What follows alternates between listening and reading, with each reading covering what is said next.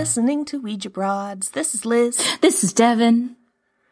Hey, Devin, I have a tale of things that come from the sky. But don't worry, it's still not aliens. It's not aliens. That you have to think about. Oh, thank you. Thank you. What else have we talked about that comes from the sky other than aliens?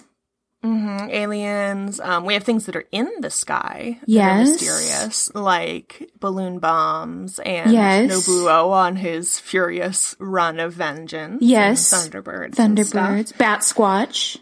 Bat Squatch, but this is from outer space. You said it wasn't aliens. You fooled me. I'm telling you the tale of the Port Orford meteorite. Oh, yes, Yeah. please. Ringing bells or no? You're just like, oh, No, I just like meteorites because they make Jason happy. oh yeah, Yeah. of course they do. He would probably have some insight on this, and if we want to create a sort of super team and go find this, then we definitely should, because Yes. that's the secret. That's the mystery part of this is it's never actually What? been found. Anyway, let me back way up. Oh, yes, Let me please. start at the beginning. A very good place to start. Okay. There was this guy. Okay. His name was Dr. John Evans. Right up there with some of our other folks is very ungoogleable. Like John Evans, Boston. John Evans, Oregon. Fuck. So John Evans was a medical doctor on the East Coast. Okay. But he participated in that great big push out west that was happening throughout the 1800s, right? Manifest Destiny, and Yeah. there might be mastodons out there. Yeah. Everybody just go wander around and put white people names on stuff. Well, he was involved in several expeditions out in Oregon territory. Okay.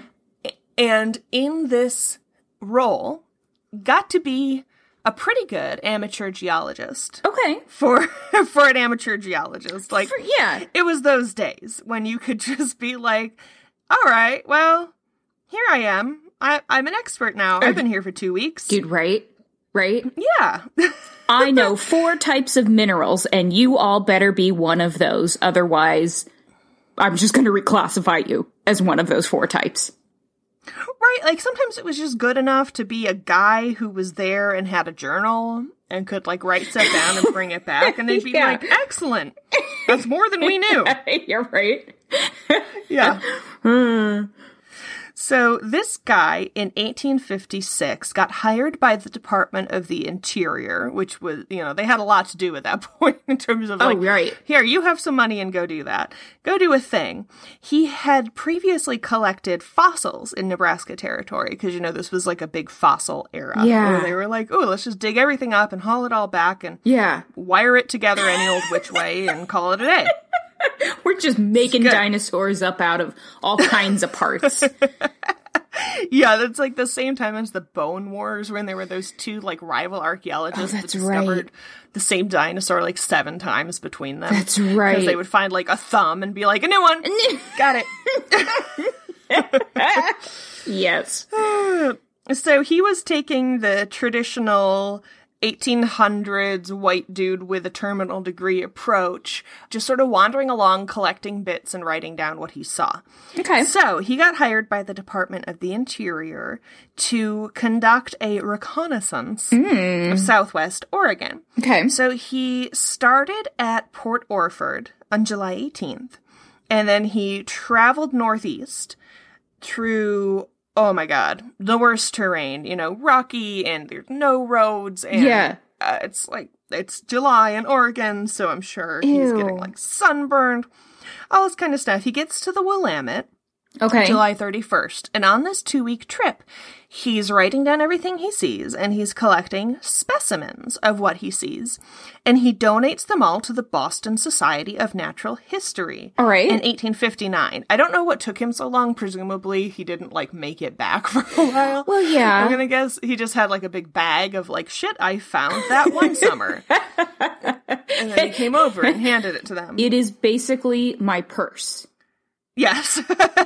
A collection of things Yes. I've picked up off the ground in the last 3 years. I may or may not remember the provenience of, but I can give you a good story. The guy at the Boston Society of Natural History was from Harvard, of course. Oh, well. And he was a chemist. His name was Charles Jackson. Everybody there, you could pick one of 7 first names back in the day and one of about 8 last names. And so this guy got Charles Jackson.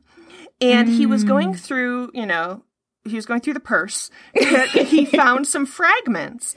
And he said, oh my God, these are fragments of a palisite, which is an extremely, extremely rare type of meteorite.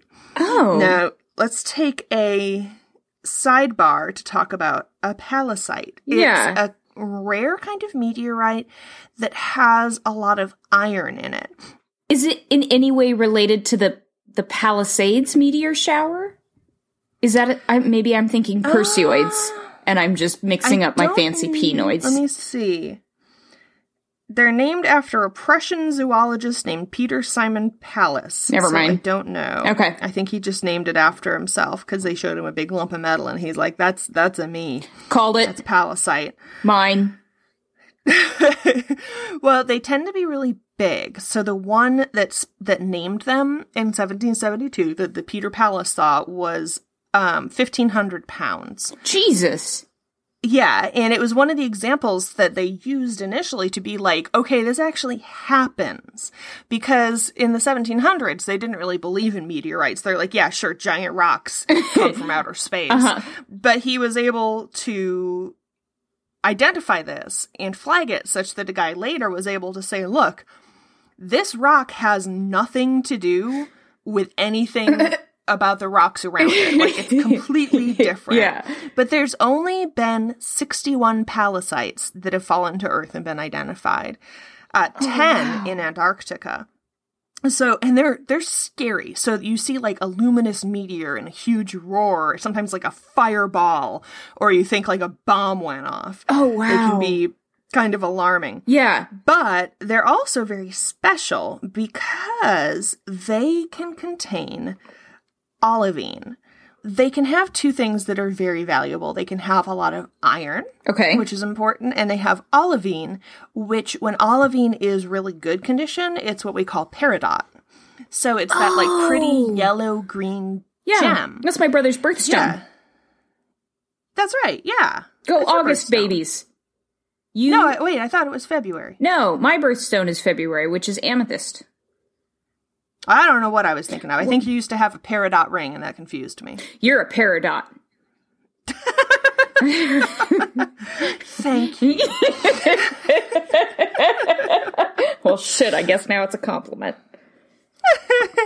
So this was very exciting to everybody because they're like, oh my God, it's got like olivine, it's got iron. This is crucial. This would be really valuable. They estimated at the time it would be worth like up to $100 a pound. Okay. It was estimated that it weighed about 22,000 pounds. Holy shit. So having something that was worth like $50 to $100 a pound was very valuable. This would also be the biggest palisite they ever found. Yeah. The biggest ever. So when Jackson, what was his generic ass name? Oh, yeah. Not Peter Jackson. I've got like 18 tabs open, sorry. Story of my life. Yeah, it is. Starts with a C?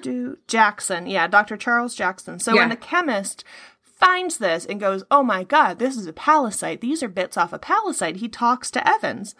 And Evans is like, oh yeah, so there was this kind of mounded rock. This, we can imagine like the top bit of a meteorite. Okay. A boulder sticking about 5 feet out of the ground. And that's what I took these off. And that's when they realized how big this damn thing might be. Okay. And this guy, because of his amateur geologist status, didn't know he was looking at palisite. Well, totally. He was just like, neat rock. And he's like, this looks weird. Yeah. I'll put this in my bag for later.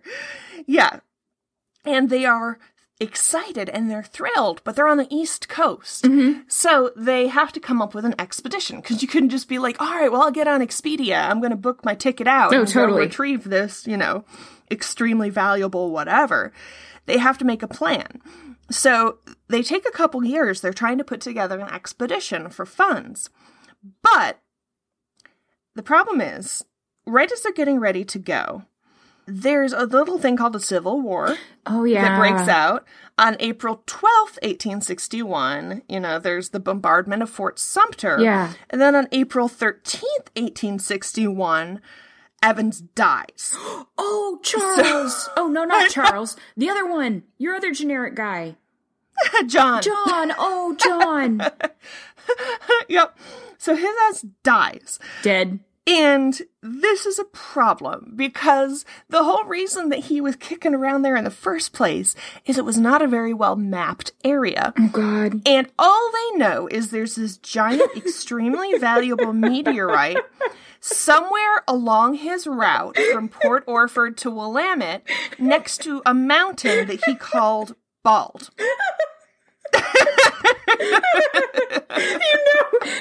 Charles got the news and he's just like, fuck. Yes. God damn it. Oh, no. I know. It's so bad. Oh, man. That is... Well, the good news is, but the bad news...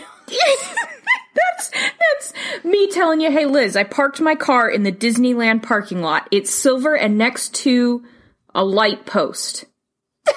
Oh, all right. Oh, yeah. I'll go get that. Yeah, and then I kick the bucket and I don't even leave you the key. Oh, my God. Yeah, so there's no map. Like, he didn't write a map. He wrote a journal, as they did in those days, Lewis and Clark style. Yeah. So over the years, a lot of people have tried to figure out where the hell this thing was. Okay. They get copies of the journal and they try to retrace the route. Yeah. And, all through the teens and the 20s and the 40s and the 50s, people are like, Bald Mountain. Okay. Yeah, this is specifically what he said. And, this is worse than, Forrest Fenn in his poem. He said it's about 40 miles from Port Orford on top of Bald Mountain. And it's pretty much buried, Yeah, right? It's like 5 feet of it that stick up. Yeah, the part that you could see, I chopped off. Put it in my purse. Yeah, so people are sitting there going, okay, they're near Port Orford, there's a bald knob, there's a brushy bald mountain, or did he just mean a mountain that was bald, right. As in, didn't have a lot of foliage on the top? Right. Fuck. Fuck. So the Smithsonian sent 2 expeditions, couldn't find it. Okay. Tons of people went looking for this thing. And then comes along Howard Plotkin, who's an actual geologist. The first actual geologist in this story has shown up. The first actual name, Howard Plotkin. They actually tried with that one. This is not a sim character. So this guy, Plotkin, is a Canadian geologist. Oh, okay. This was in the 90s. So Plotkin was like, this is a fascinating geological mystery and is probably more sexy than most geological mysteries that geologists get to mess with, okay. Is my guess. So he analyzes the fragments because they still have them. Ooh. And he says, oh dear, these are extraordinarily similar to one of the other pallasites that fell in 1820. Okay. The pallasite meteorite that fell in the Atacama Desert in Chile was like a huge deal. Okay. And Dr. Evans passed through Panama on his way to Washington. No. Where they were selling fragments of that meteorite, of that pallasite, as, souvenirs. No. So, what Plotkin speculates is that Evans, who consistently would overspend his budget on field work, yeah, made it up. That he said that he had that so that they would put together the expedition and send him back out there and let him keep working. And who knows, maybe he would find something. Oh my gosh. Yeah. So that's a theory, of course. It's just a theory. They found that, okay, the Port Orford sample is really, really similar to what's called the Imilac meteorite, Imilac. the one that fell in Chile. They said these are really, really similar. So you could say this is the same thing. Like he hoaxed it. Okay. But some people also say that it's because both of them kind of broke up in the atmosphere, and that actually they might be from the same belt or from the same piece. Actually, they might be like chunks off the same whatever meteorites or chunks of. I'm not a geologist or a medical doctor like you need to be, or chemist. You're none of the important things to this specific conversation, my friend. I'm not a Charles or a John. You're neither of those things. I don't have a leg to stand on. You know how many fucking Elizabeth Woods there are through history? But that was my wonder, too. If it was the same parent rock that split off into, say, two pieces, one fell in Oregon, one in Chile, is it the same fucking thing, right? Yeah, or for that matter, the fact that we only have like 61 of these, maybe we just don't have a complete picture of how similar or different we would expect them to be to each other. Right. Yeah. So in the middle of this big discussion, back in the day, there's actually a miner who says, yes, I have the meteorite, because I have... No, you don't. No, you don't. It was a fucking boulder. No, you don't. No, well, he says he owns the land that it's on in the Salmon Mountains, because he's got what they keep calling a nickel claim, and I know what they mean is a mining claim for the mineral or metal nickel, but I just keep thinking he like paid a nickel for it, you know, like a nickel cigar or whatever. Yeah, exactly. Penny candy. Yes, and he's like, that's why there's so much nickel where I am, is because of this meteorite that fell. I don't know shit about meteorites, but no. You don't like his shit. I don't like it. No, that's not it. The meteorite didn't touch down and bless the ground with nickel. They're full of iron and peridot, you twat. This is not fucking nickel. What? It's not this. No, don't prove me wrong here with your science. Okay. I won't mention anything. No, go for it. The reason why olivine is green is trace amounts of nickel. Because of nickel, okay. But that's trace amounts, not a mine's worth.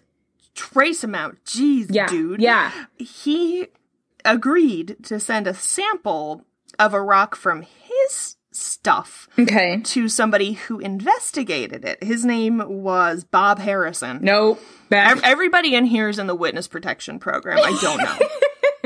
Don't know. Well, then Bob Harrison went on to be the star of Sofia Coppola's Lost in Translation. Amazing. Mr. Bob Harrison. But somebody from the Geological Survey tested a piece of the rock and said, yeah, this is meteorite rock. Can you send me some more samples? And Bob went, no. And that's all we know. Like, it was hugely publicized at the time that this guy was like, oh yeah, I totally have it. And nothing. Told you. Nothing after that. So if you go online, there's a lot of debate. There's people who are like, this is obviously a huge hoax.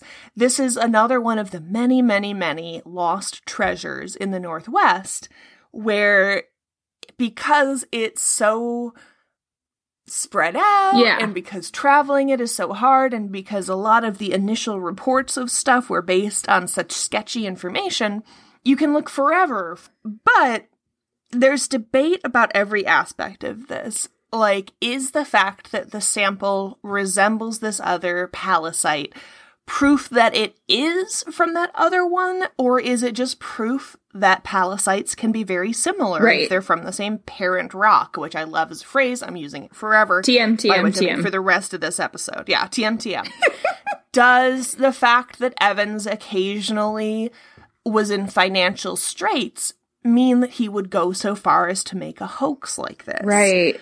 You know, you can't know. Nobody who knew him is around anymore. And of course, the people who did know him wrote really nice stuff about him. Like, he didn't have a history of being a hoaxer. Yeah.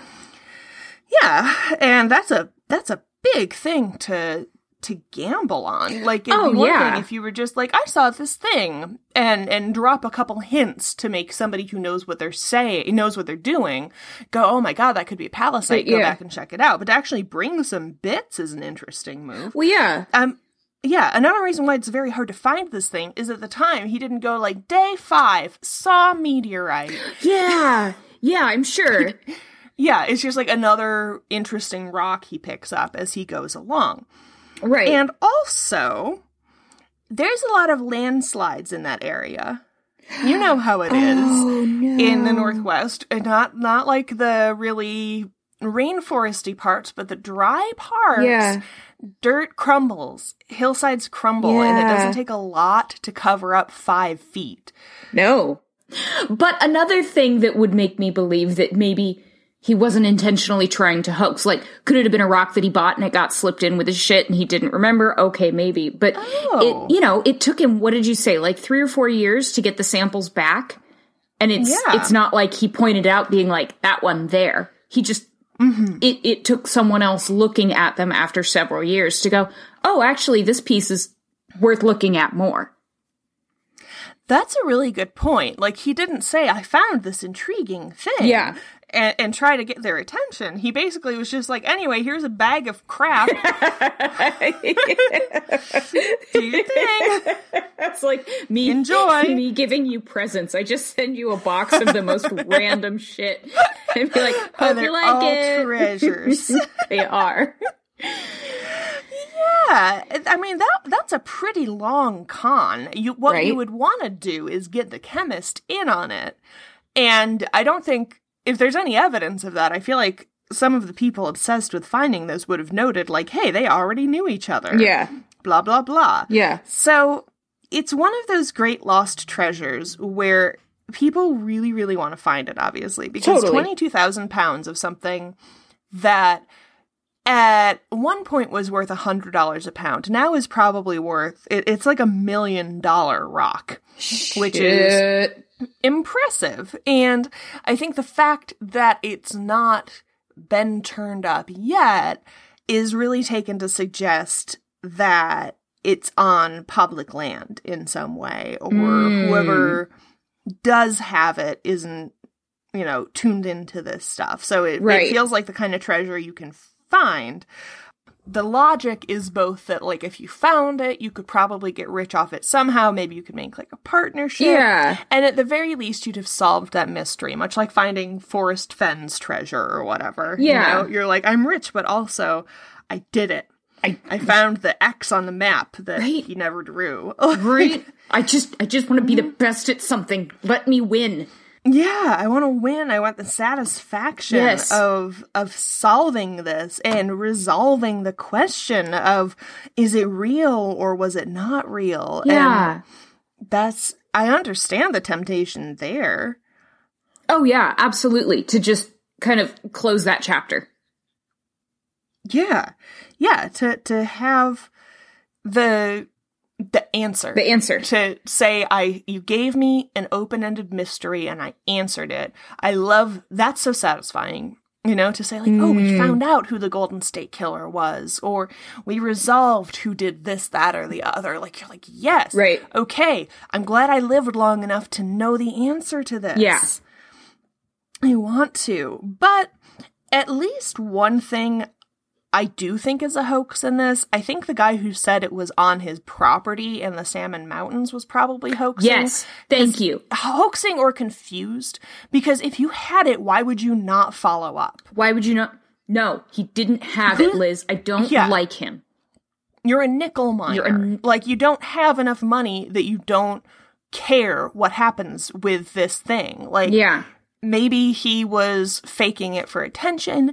Maybe he convinced himself, and then when they were like, yeah, send more samples, he kind of woke up in the middle of the night and was like, I know in my heart that this is not it. No, he had bought a sample off the internet from somebody else of a thing, and he was doing it for attention, and you knew he was going to get caught, and I don't like him. Yeah, I mean, we've certainly seen that in a lot of these cases where once it's known, everybody wants a piece of it. Right. Yeah. Do you think the meteorite is real? Yeah. Yeah, I think like most of my beliefs, it's more fun to believe it than not. But I would really like to give him the benefit of the doubt that he actually found it and it wasn't an intentional hoax, or B, accidentally mixed in with his personal effects.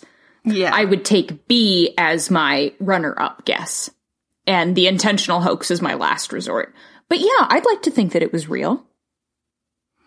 Yeah, I don't think it's that implausible. The idea that it fell and got lost, and the only person who's seen it since then and noticed it at all didn't know what they were looking at. Yeah. I don't find that implausible at all. And no. I wonder if there's like some farmer out in the Port Orford area whose kids sled down that every winter. And because, some grass grew over it, or the topsoil shifted. Right. And they're just like, yeah, that's that thing that you can't park on. Exactly. Yep. We don't know why we can't get good Wi-Fi out here. It's weird. It makes my feelings really hurt. Oh my god. Okay, well, let me tell you about one other northwestern meteorite. Oh my. Okay. This is the Willamette meteorite. Okay. AKA Tomanowos. Tomanowos means the visitor from the sky. Tomanowos, according to the Clackamas people, was a person who lived in the sky, and he wanted to help the people who lived on Earth, so he fell to Earth, David Bowie style. Totally. And when he touched the ground, he became a rock.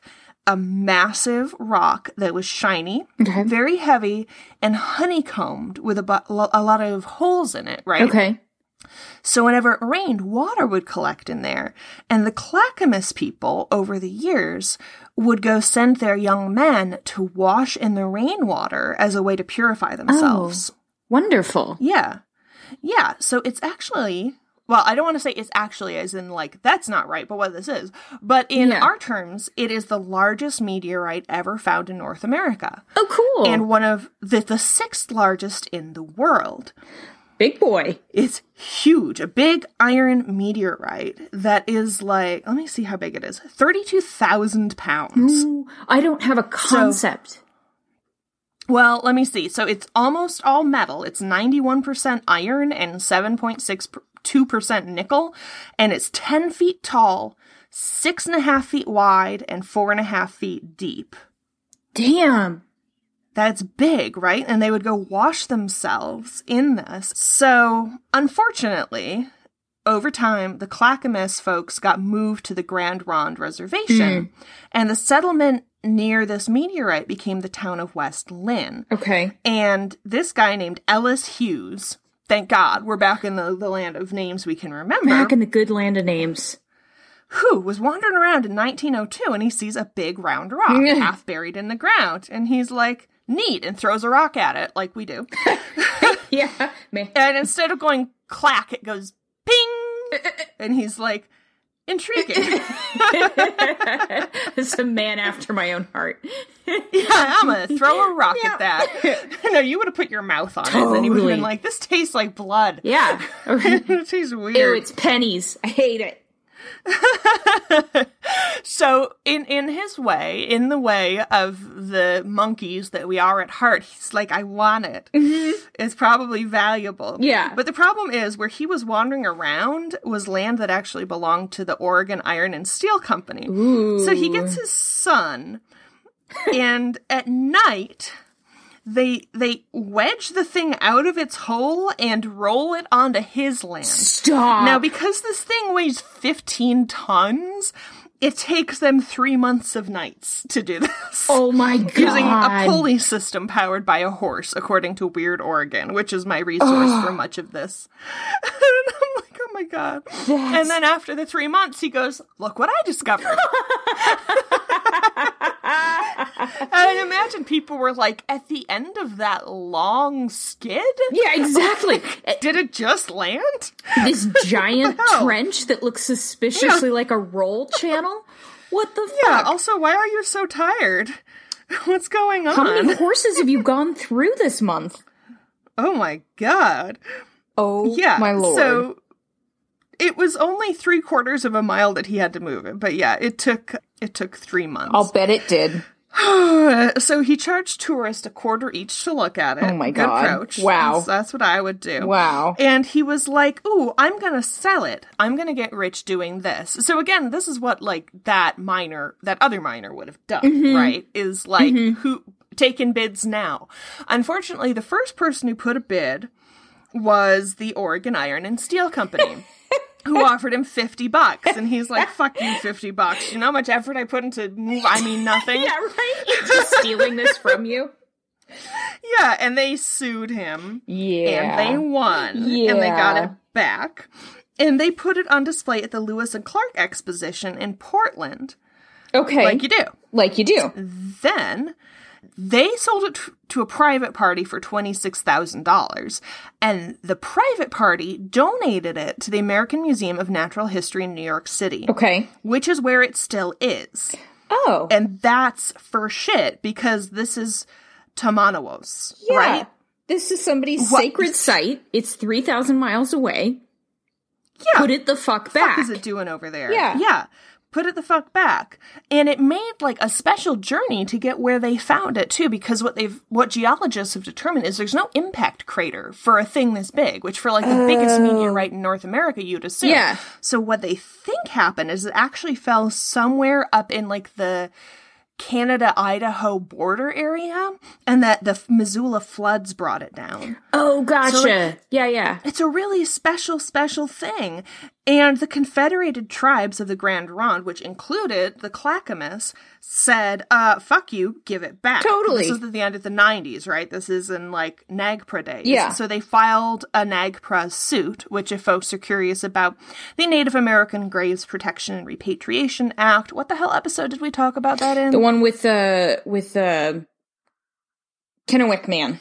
Oh, it was in Forrest Fenn's Treasure, of course. Oh, was it? Oh, God. Good for us. Yeah, because we were talking about the treasure hunt because Forrest Fenn is such a grave robber. Oh, yeah. Anyway, the tribe sued, and the museum refused. Yeah. But basically what they came up with is an agreement where they can perform ceremonies at the meteorite every year.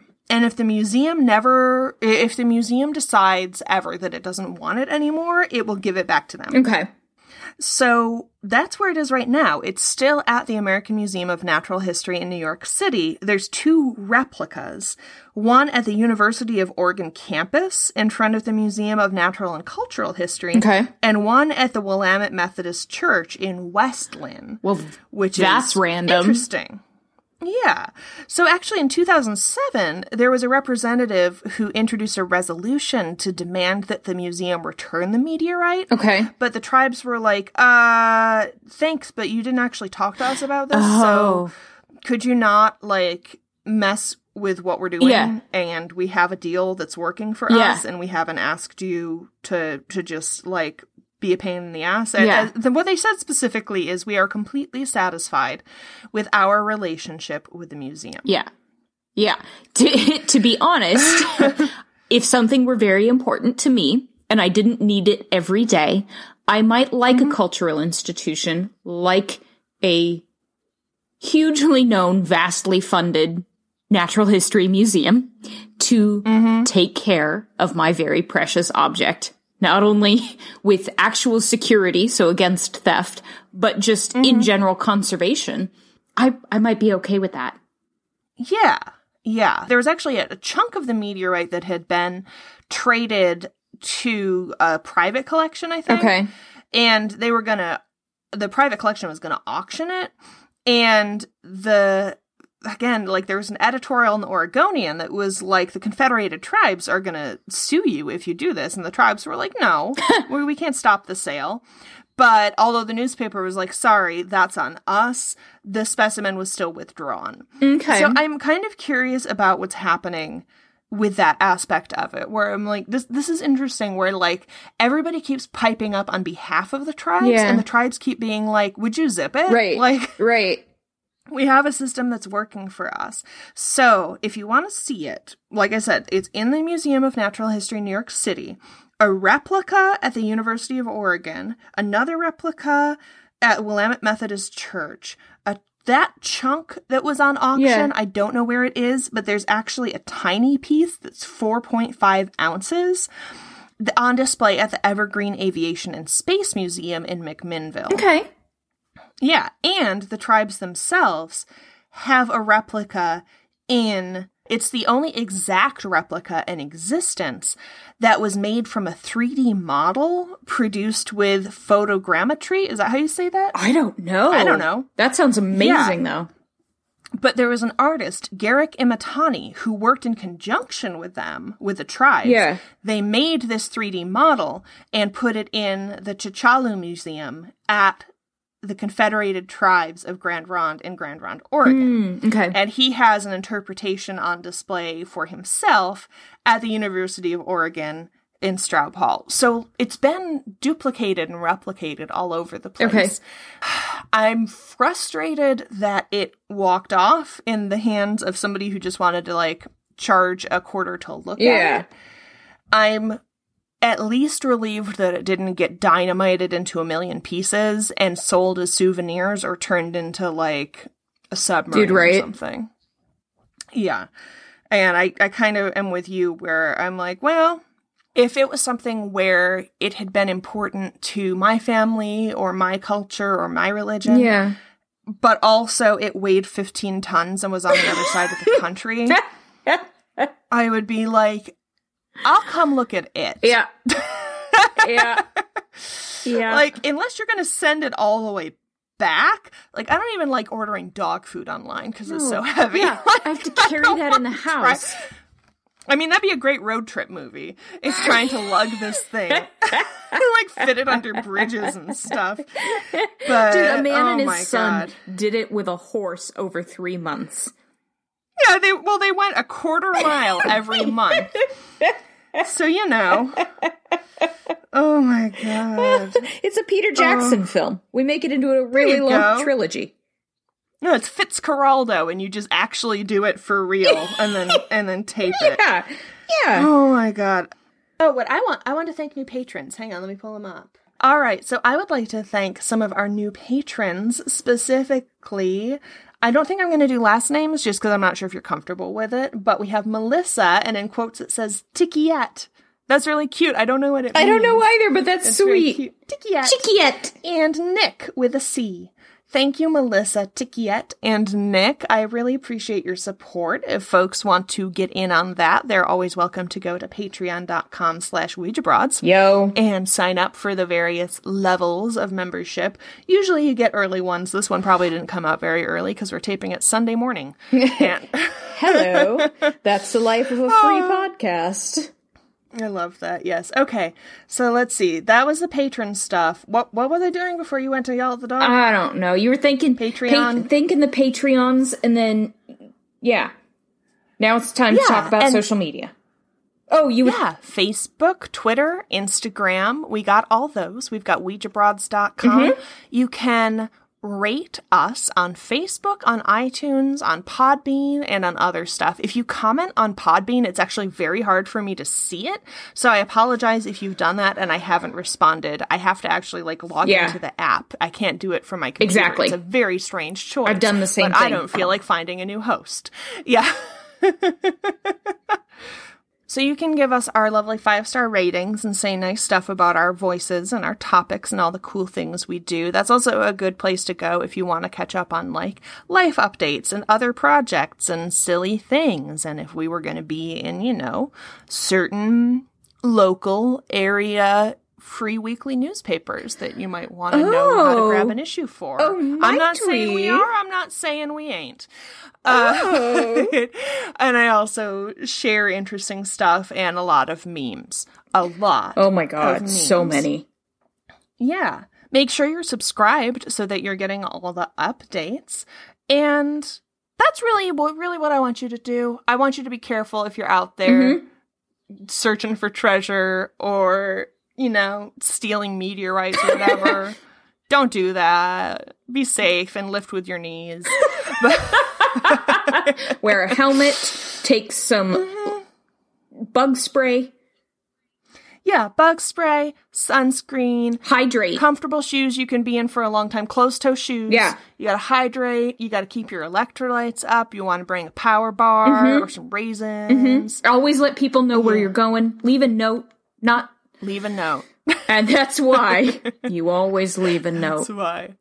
Yeah, we're heading into the time of year when it's winter here and it's winter in the Northeast, and then the rest of the country is like, hooray for fall. And I'm like, no, Montana's already ready to kill your entire ass. So Right? that's a story I almost did, was about some hunters back in the day who Montana attempted to kill their entire ass because right around, late September, they're like, let's go hunting in the woods. No, girl. No. No, girl. No, girl. You in danger. You in danger, girl. All right, everybody, thank you for listening. I'm so excited to get to tell you about cool stuff. It really is a highlight of my week. Yeah. So please, from us to you, live weird, Die weird. stay weird. Thanks for listening. listening.